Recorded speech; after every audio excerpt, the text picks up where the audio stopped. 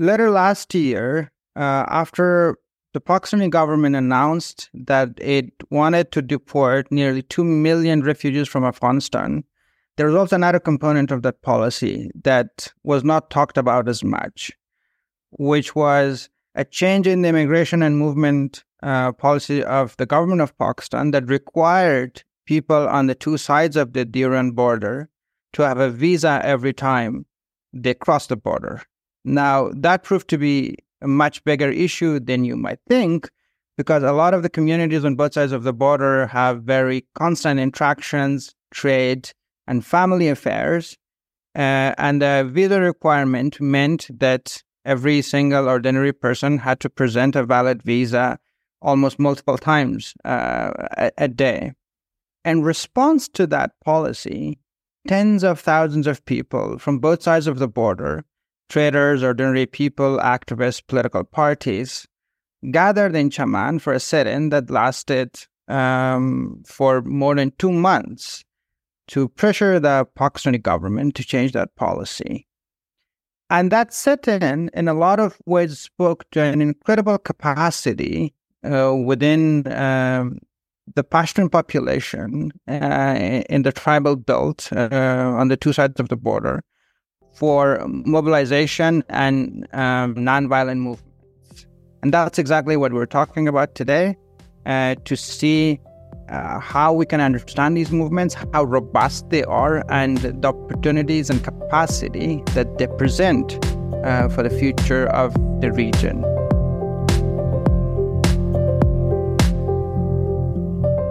Hello, everyone, and welcome to Kabulcast, a podcast series from Kabul Now that covers stories and analysis from Afghanistan and the region around it. I'm your host, Saeed Madadi.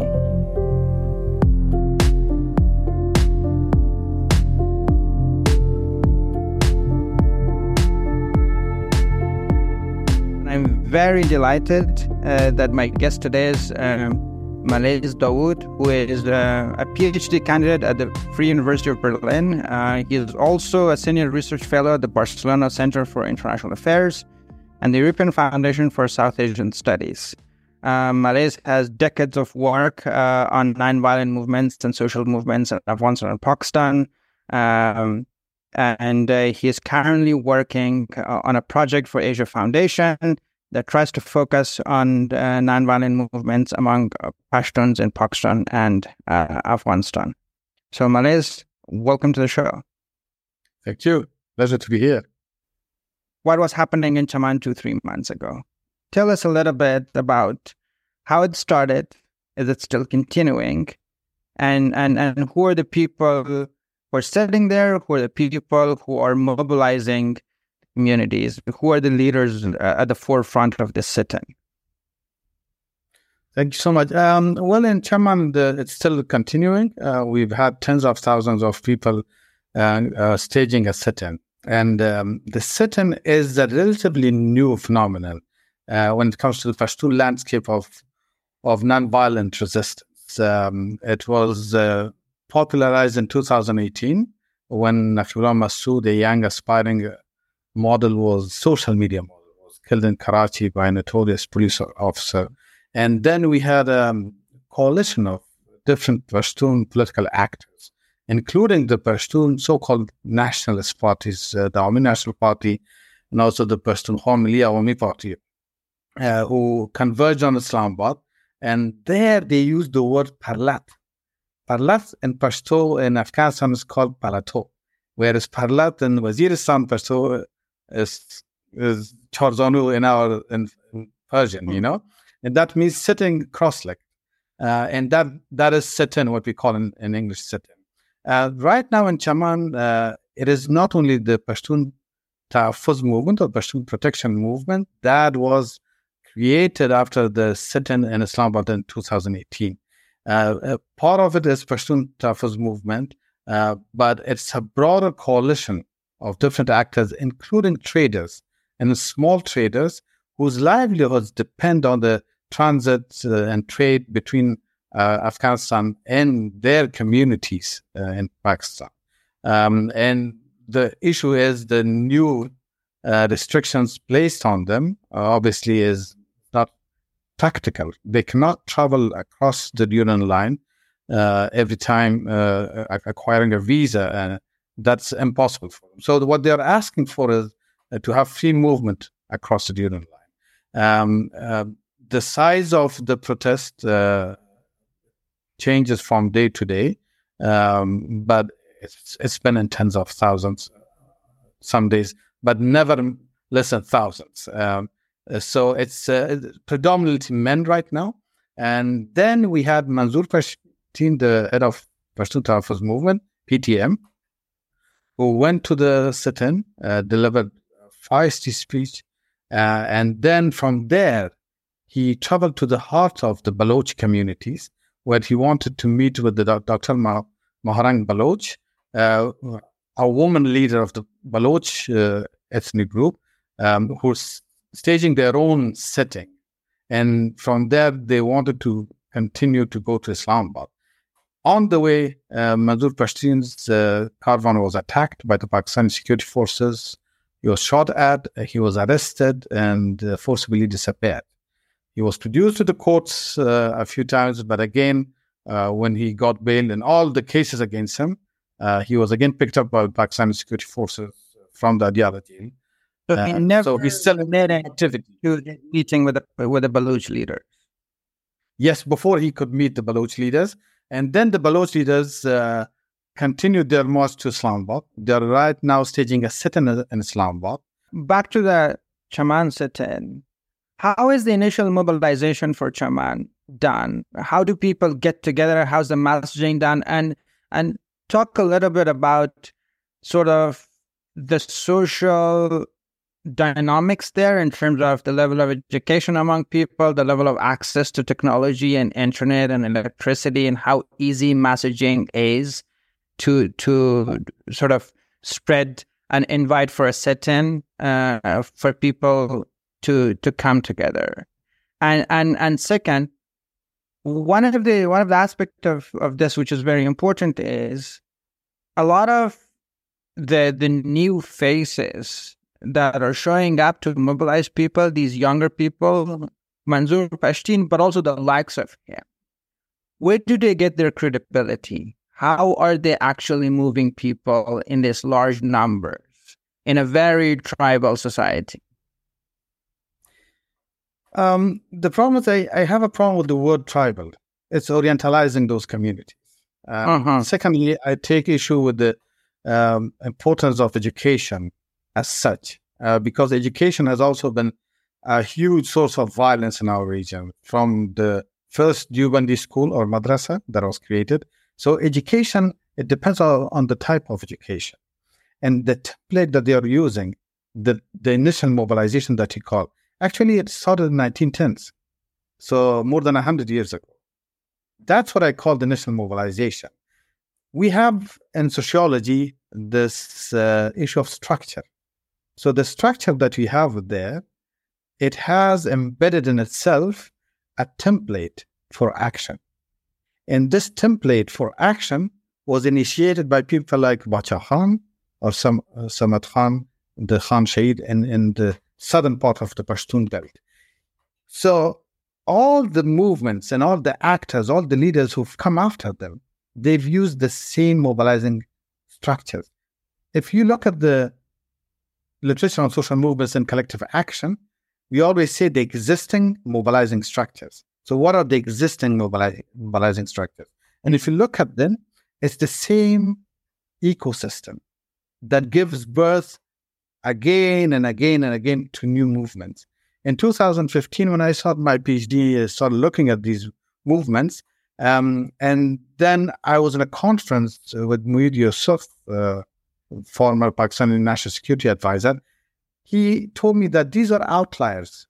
Forget about them. There were like 10, 15 people protesting against the China-Pakistan Economic Corridor.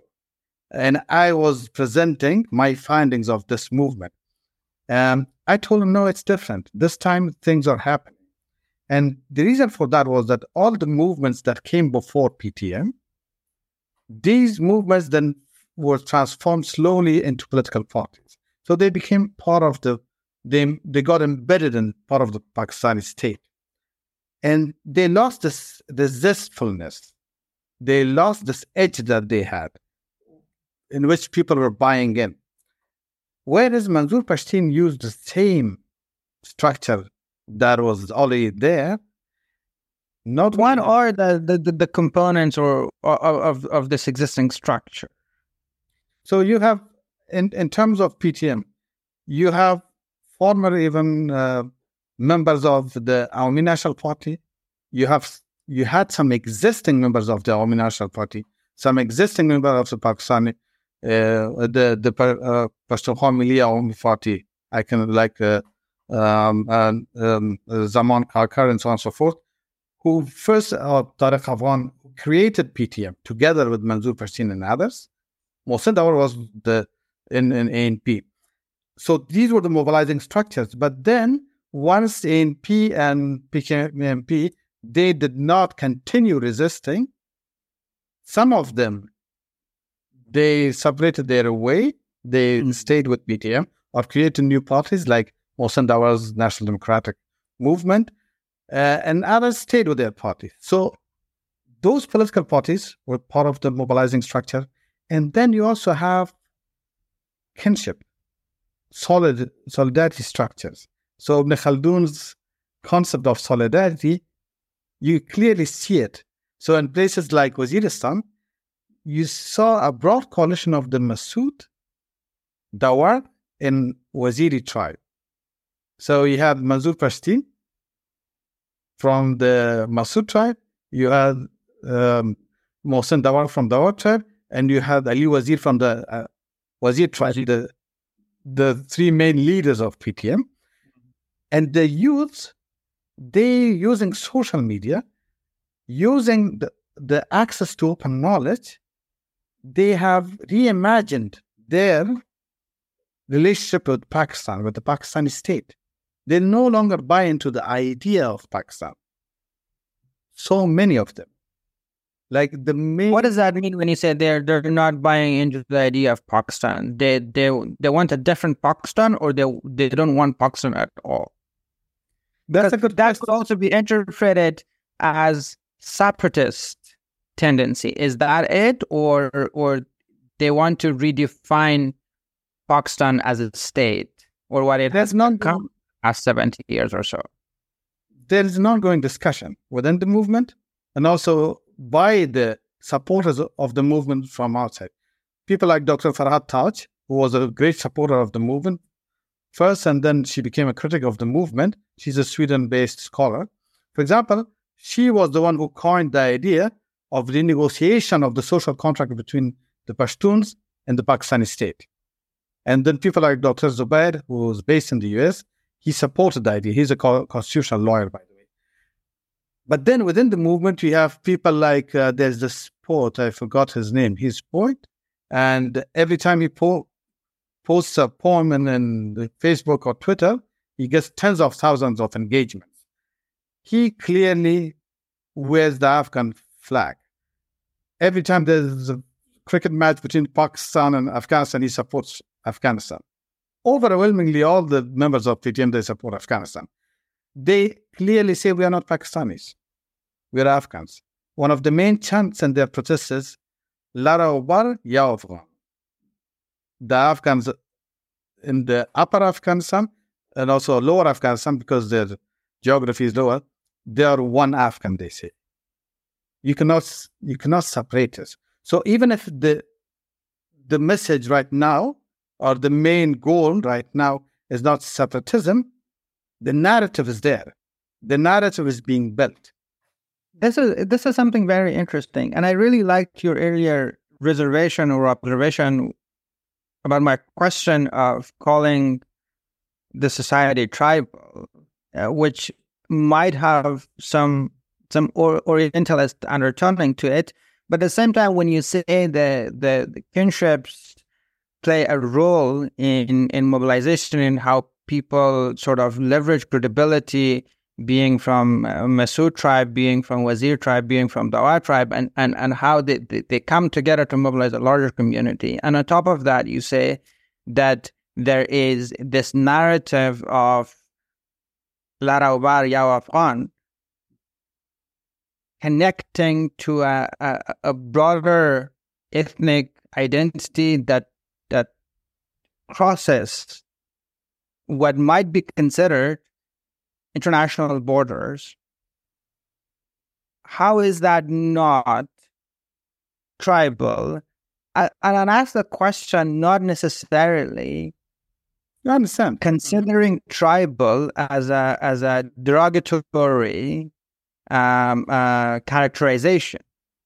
But so these sociopolitical aspects of the society, how do you characterize them instead of calling them tribal?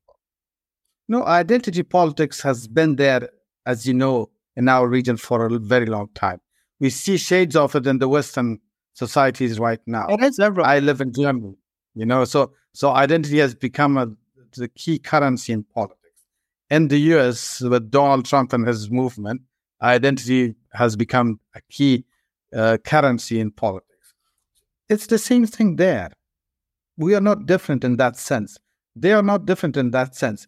But still, but just to, sorry to interrupt you quickly here, but even in the West, when there's conversations about the rise of identity politics around the election of Donald Trump or what's happening in Hungary around Viktor Orban or others across Europe and elsewhere, one of the terminologies used is that we are returning to some aspects of tribal politics. And sociopolitical scientists and observers are considering using that terminology as a way of describing the return to a way of relating to each other in the society and to the broader community, which is not necessarily based on the modern civic values that we have built collectively, one would say, in late 19th and 20th century, for example. Mm. And it shows you how flawed the concept was.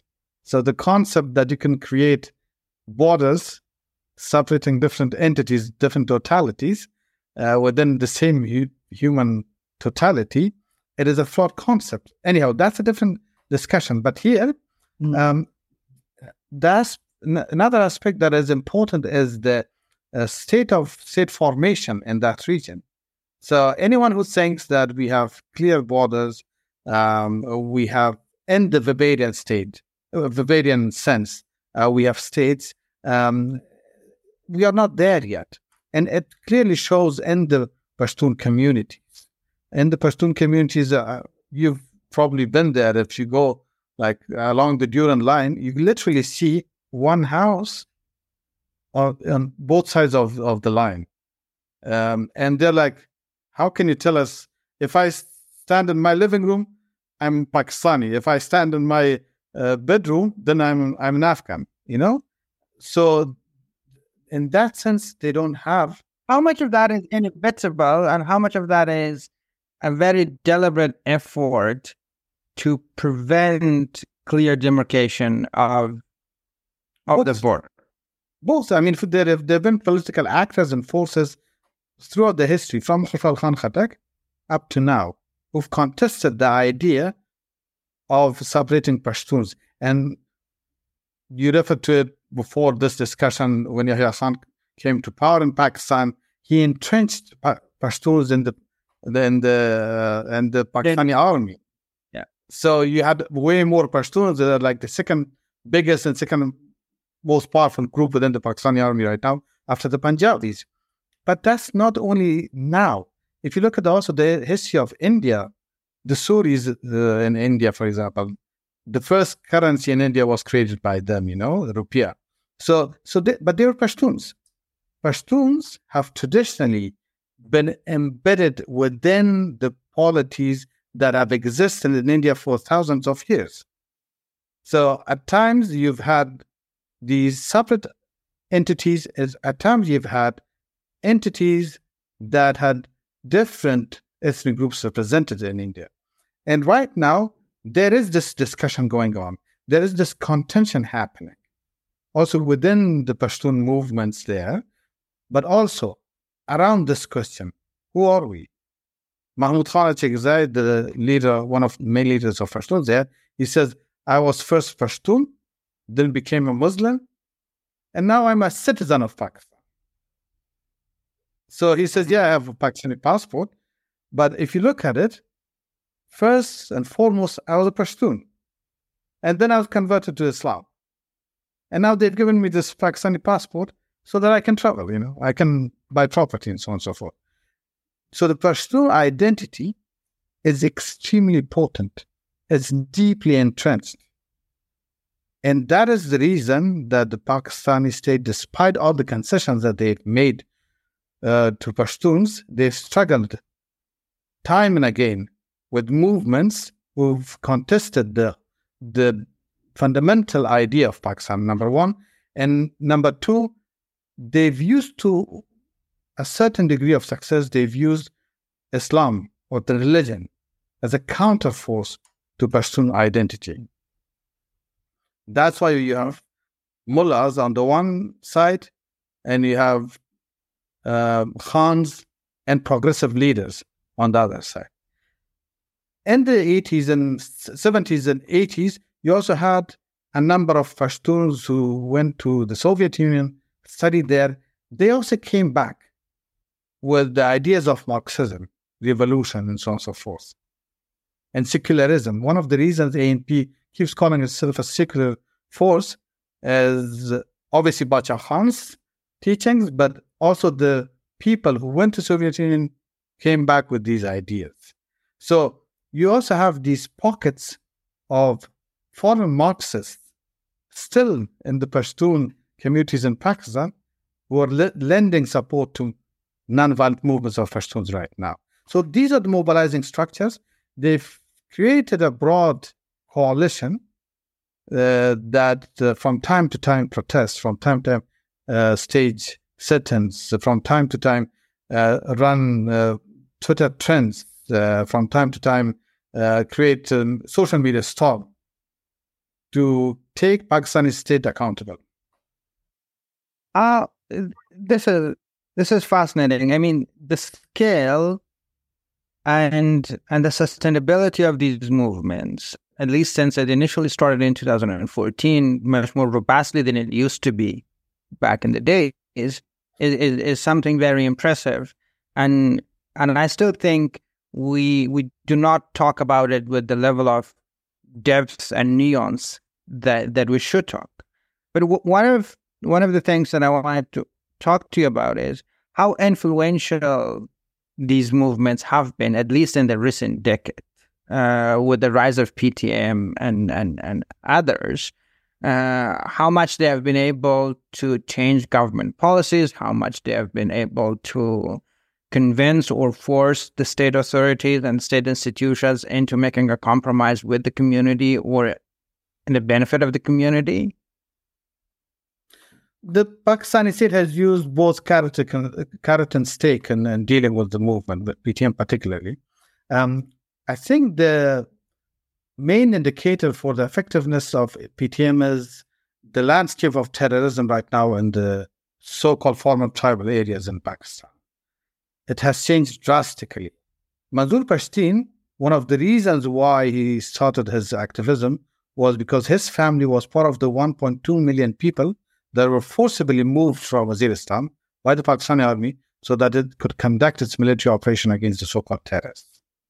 And then when this happened, it was a key moment for Manzoor Pashtun to turn against Pakistani state and say, on the one hand, you're lending support to Taliban. On the other hand, you're making the excuse of attacking the same Taliban. You're removing us from our homes. You're killing our people. You're planting mines in our fields and so on and so forth.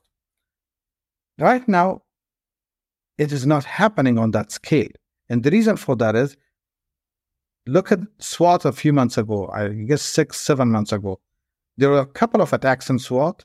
There were musings that some Taliban members are coming back to SWAT. You had tens of thousands of people on the streets.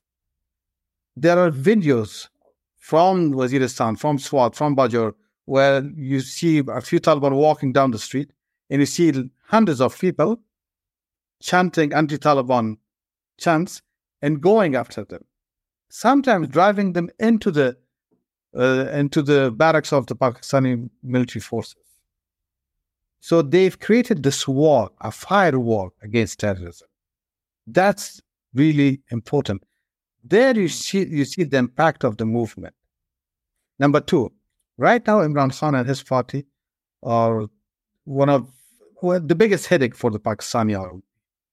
And they're using the same slogan that PTM created. Ye jo dehshatgardi hai, iske piche wardi hai. This terrorism that you see, behind it is the uniform, which means the military. They created a situation in Pakistan that had never happened before. Pakistani army, number one, the perception was it's invincible. Number two, you cannot criticize it. Now everyone comes out and criticizes it, thanks to PTM, thanks to people like Manzoor Pashtun, because they created this opening. All of a sudden, the generals are feeling the heat. All of a sudden, the military forces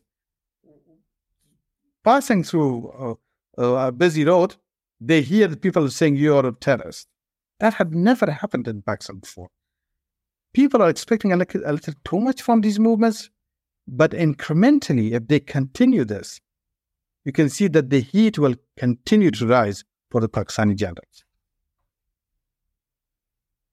Interesting. Now, you mentioned something about the perception among the people that behind the terrorism in Pakistan is the army. The two versions of the Taliban that we have in the region, the Taliban in Afghanistan that has much closer ties to the military establishment in Pakistan, and the TTP, which seems to be fighting with the Pakistani government and the Pakistani military. Now, the TTP also comes from the same tribes that the PTM mobilizes people. So, first, how come that does not sort of make these movements an ally of the Pakistani state in its fight against the TTP? But more importantly, how does that internal dynamic within the community plays among between the TTP leaders or the TTP constituency and the constituencies that these nonviolent movements mobilize? Okay, the contention between the mullahs and the khans and other actors within these tribes has been there for more than a century, even I would say 200 years now. And mullahs were mainly in the pockets of the British Raj before the US came in with its deep pockets in the 1980s during the Afghan Jihad. And it tipped the scale in favor of the mullahs, or the clergy. When that happened, then they started this vicious campaign of getting rid of all their opponents and critics, not only on the Pakistani side of the Durand line, also on the other side of the Durand line. Now, what that culminated in was people like Ali Wazir lost 17 members of his families to attacks of TTP. So, and when PTM was created and TTP announced its support to PTM, the first thing they did was like, no, we don't need your support. You've been killing us. You've been veritable arm of the Pakistani army. You did all this in cahoots with the Pakistani army. That's one side of it. I don't know how you can kind of delineate these boundaries between TTP and the Afghan Taliban, and then the Afghan Taliban and the Pakistani army, you know? The mobilization from the clergy and non-clergy has continued for hundreds of years.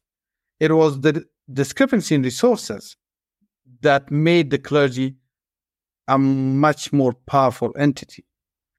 And those resources came from the US, from Saudi Arabia, through Pakistani army.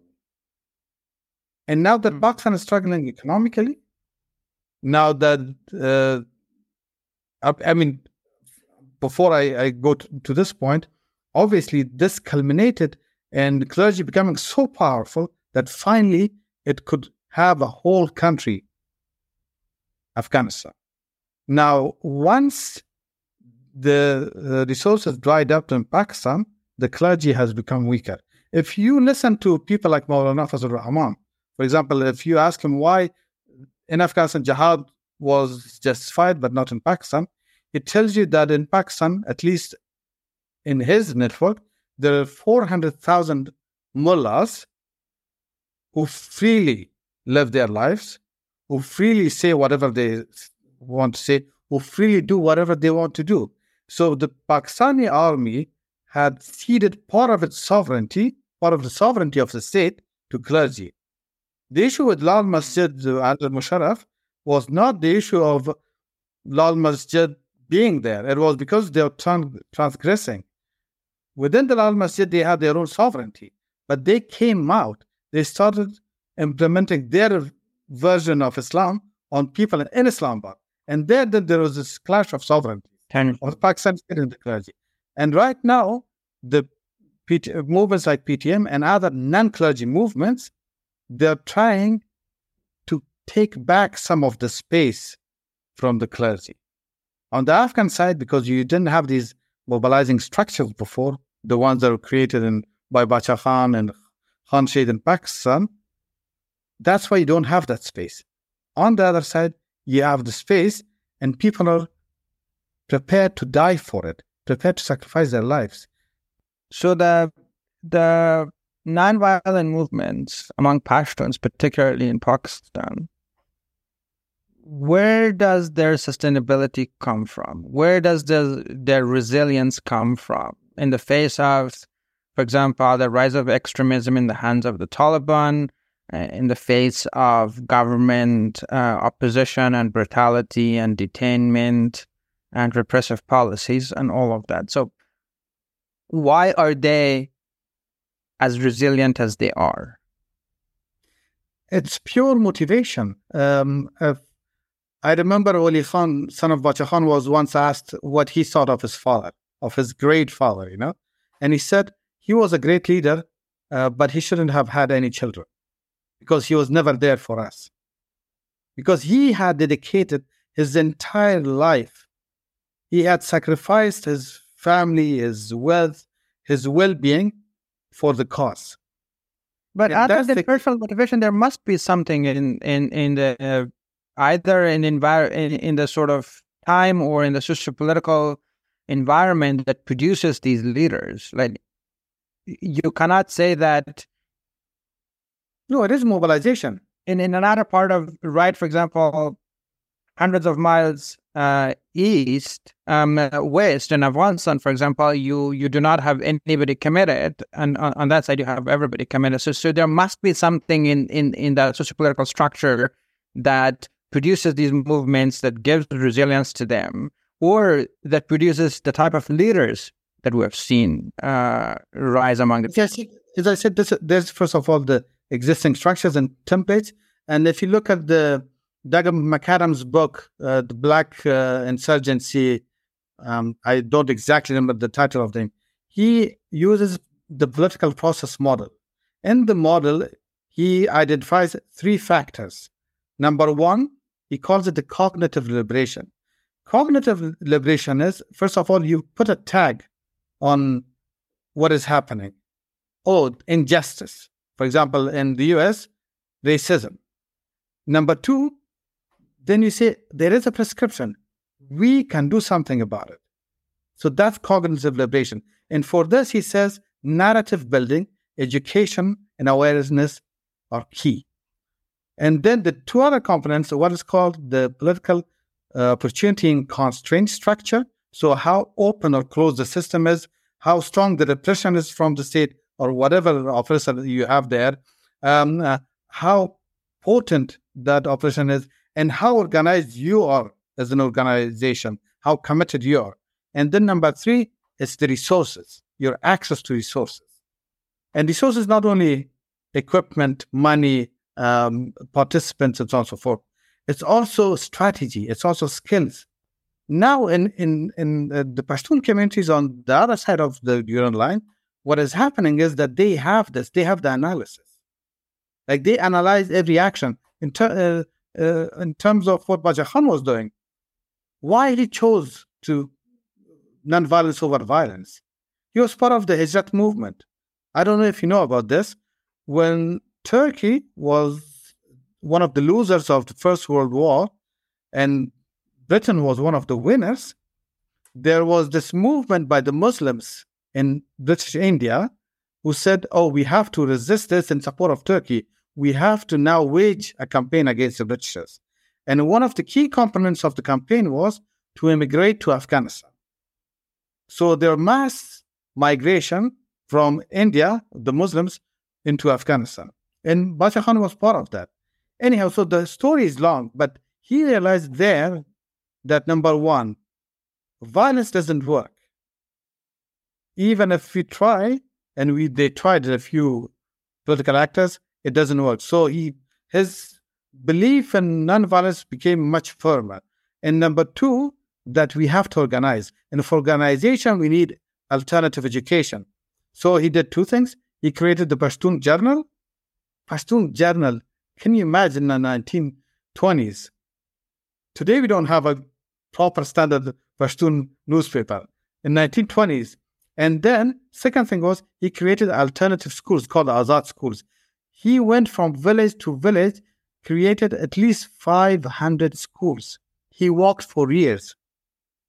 And that education remained in people. Azad School Network, even today, is a counter force to the Madrasa network in Pakistan. The students who come out of the Azad school system, they're much more liberal, but at the same time, they're very disciplined, very organized. And that is this kind of structure that we don't have in the Pashtun communities in Afghanistan. This is a fascinating point, and it reminds me of the school that I went to in Kabul, the Marifat High School, which has a similar sort of notion behind it. It's a community-based private school. The tuition is very, very low. Back in the days when I was attending the school, a month's tuition was 160 AFs, and that's $3 back in the day. Per month, $3. And wow. To this day, no graduate of the school has failed the university entrance exam in Afghanistan, and its students has made to some of the top universities in the world, from Stanford to Chicago to Oxford and elsewhere. And exactly what you said, that students are much more liberal, much more principled. And when I was a student, but also when I graduated, and I look back at my own experience and the school that continued, one of the fascinating things was that the school didn't have anything in terms of as a magic formula. There was no new teacher in school. There was no abundance of financial resources or sort of technological equipment of any sort. But when I was studying at school, a lot of the teachers were people who were teaching in public high school for half a day, and they were coming to teach in this school, but the outcome was absolutely opposite of each other. Here, they would produce totally different students. There was a little bit of similar dynamics at the American University of Afghanistan, that some of the professors who were coming from Kabul University were totally different people with different outcomes in their academic spaces at the American University when compared to the public university in Kabul, for example. But here, you talked so much about this broader idea of Pashtun as a community, right? Mm-hmm. The fact that the deer in line as a border is almost non-existent in the physicality of life for people, but also in their thinking, in their mindset. Conscious. Right, in their consciousness. Among Pashtuns in Afghanistan, there's a very strong connection to the community on the other side of the line. And there's a lot of recognition of the leaders on the other side. There's a lot of familiarity with them. Mm-hmm. So with all of this, it struck me as as a surprise that all of these practices, all of these sociopolitical structures on that side of the line didn't cross here. Yeah. That we failed on the Afghanistan side of the border to develop collective capacity as such to mobilize. One could even, I would argue that might be one of the most instrumental elements that we might need in Afghanistan. A nonviolent movement that's liberal, that's partially secular among Pashtuns to actually get out of the vicious cycles that we're having with the Taliban and similar groups throughout our recent history. So why it hasn't happened here? Why those practices and capacities have not crossed the border? Okay, first, let me start with this, okay? I mean, I've seen many scholars who say the wonders that we've had, we may have harnessed nuclear energy. We may have created supercomputers, but these are not the main inventions of the humanity. It's the invention of organization. It's like, for example, the banking system. 8 billion people buy into it. How is that even possible? So that is the main wonder. And that's exactly the same logic that you have to see trickle down on micro level. The problem is that you need social entrepreneurship. Social entrepreneurs, what they do is they fracture the existing structures. They create a new reality for people. And this reality was created by people like Bacha Khan and Pashtun communities in Pakistan. When Gene Sharp worked with the former U.S. Army colonel in 1950s, Gene Sharp was one of the main philosophers of nonviolence. And he saw how this colonel was thinking. And then he took elements of training of the army, of the U.S. Army, and kind of appropriated it into his own handbooks on nonviolent strategizing and resistance. He was amazed. And he saw how important it is to have that kind of discipline like an army has, and training and training and training and training. But little did he know that Bacha Khan had already done that. Bacha Khan had an army, he called it army, of at least 100,000 non-violent activists. They literally had ranks, general, colonel, major, and so on and so forth in their army. But they were non-violent. They literally had parades. They had classes. They had physical training. Everything that you expect from an organized army. In that organization, just like your school in Kabul, that organization, that culture comes when you spend years and years of doing the same thing. This pattern, repeating this pattern creates structures. That's what we call, that's what Anthony Giddens calls structures. When he says, how did that practice stop right on the Durban line? Why didn't the development of those organizations, those collective practices, cross the line and develop among Pashtun communities in the southern and eastern Afghanistan? It didn't stop there. We had Khudai Khidmatgar moved of Bacha Khan in Afghanistan. I was the deputy of Dr. Farooq Wardag in the Constitution Commission. Lakhdar Brahimi was the UN Special Representative to Afghanistan. Hamid Karzai was the head of the interim authority. Farooq Wardag used to tell me that forget about Hamid Karzai. The president of this country is Lakhdar Brahimi. We report to him whatever we do in terms of constitutional matters. It would blow my mind. And then the same person comes around 20 years down the line, sits with the current foreign minister of Taliban, applauds their jihad, tells them that they are the heroes that kicked out 42 countries or so on and so forth. The same person who used to say that the UN Special Representative was the leader of the country. And we had to be blind to that leader, not to the leader, the Afghan leader.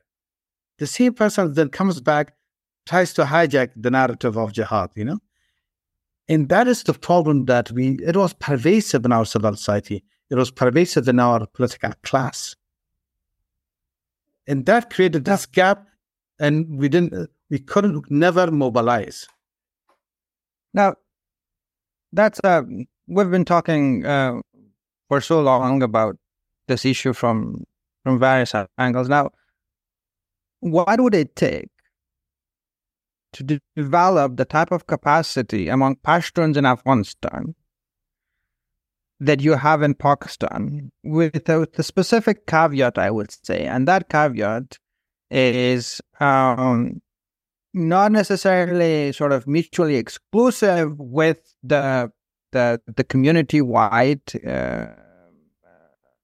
or the community-oriented mobilization around Pashtuns on both sides of the border, but also side by side with that, with a more Afghanistan-focused narrative that would be able to relate to the communities in Herat and Badakhshan and Bamyan, if not stronger, at least as strongly as they would relate and communicate with communities on the other side of the line, for the sake of sort of a more national mobilization that's more peaceful, that's more secular, that's more liberal and open-minded, if possible, for Afghanistan. What would it take?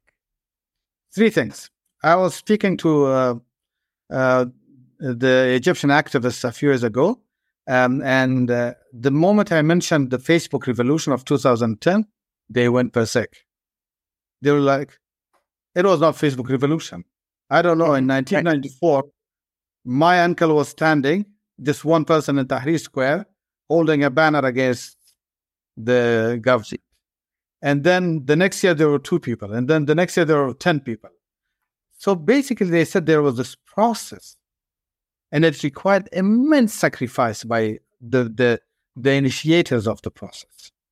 So starting from somewhere, it's really important that somebody like Bacha Khan, that somebody like this guy whose uncle was the first one that protested against Mubarak, that somebody starts somewhere. And the Afghan women have started that. That's one thing. So start somewhere. Start small with one person, with 2 people. Forget about national. Forget about district level. Forget about provincial. Forget about ethnic. Forget about, I don't know, Kabul-wide. No, just somewhere. One voice. And it's important to raise a voice. That's one thing. Second thing, try to become very strategic about it. You have to have a think tank without your movement that analyzes the situation continuously, devises strategies to address the different challenges, and at the same time, to continue building pressure on the authorities. I don't know if you've read this book. It's called The Logics of History by Soon. There he talks about eventful history. And he talks about certain events that all of a sudden fracture the structure of the society. It mainly focuses on the French Revolution and then gives birth to a completely different structure. So the event of the self-immolation of Muhammad in Tunisia, that sparked, the mobilization was already happening in all these Arab countries. It's not that one, that killing of himself. No, the mobilization was happening, but they instrumentalized this event so well to create a storm. The event of the killing of Naqibullah Masood in Karachi that created the Pashtun Spring. So you have to pay attention to these key events and how you can use them in your advantage. And the third thing is creating alternative institutions. In the literature on nonviolence, you call them alternative programs, and space. The mullahs have used mosques so efficiently, so effectively, that it just blows your mind. So creating these, even the smallest of the spaces, and creating alternative institutions like your school, Marifat School, to change the narrative slowly, giving birth to a new narrative. And then once you do that, you have a few committed people creating discipline. You know this. I think that's a very, very important point to close with, which is the need to take a very long-term perspective to these issues, to not hurry, because it takes a very long period of time for collective and social capacities to develop, for these capacities and structures to have the resilience to weather different ups and downs and different periods of adversity. So we will live at that with better hopes for the country. So thank you very much, Mullahs, for your time and for this very fascinating conversations. Thanks to our audience for listening in. This was Kabul Cast. Until next time, take care and goodbye.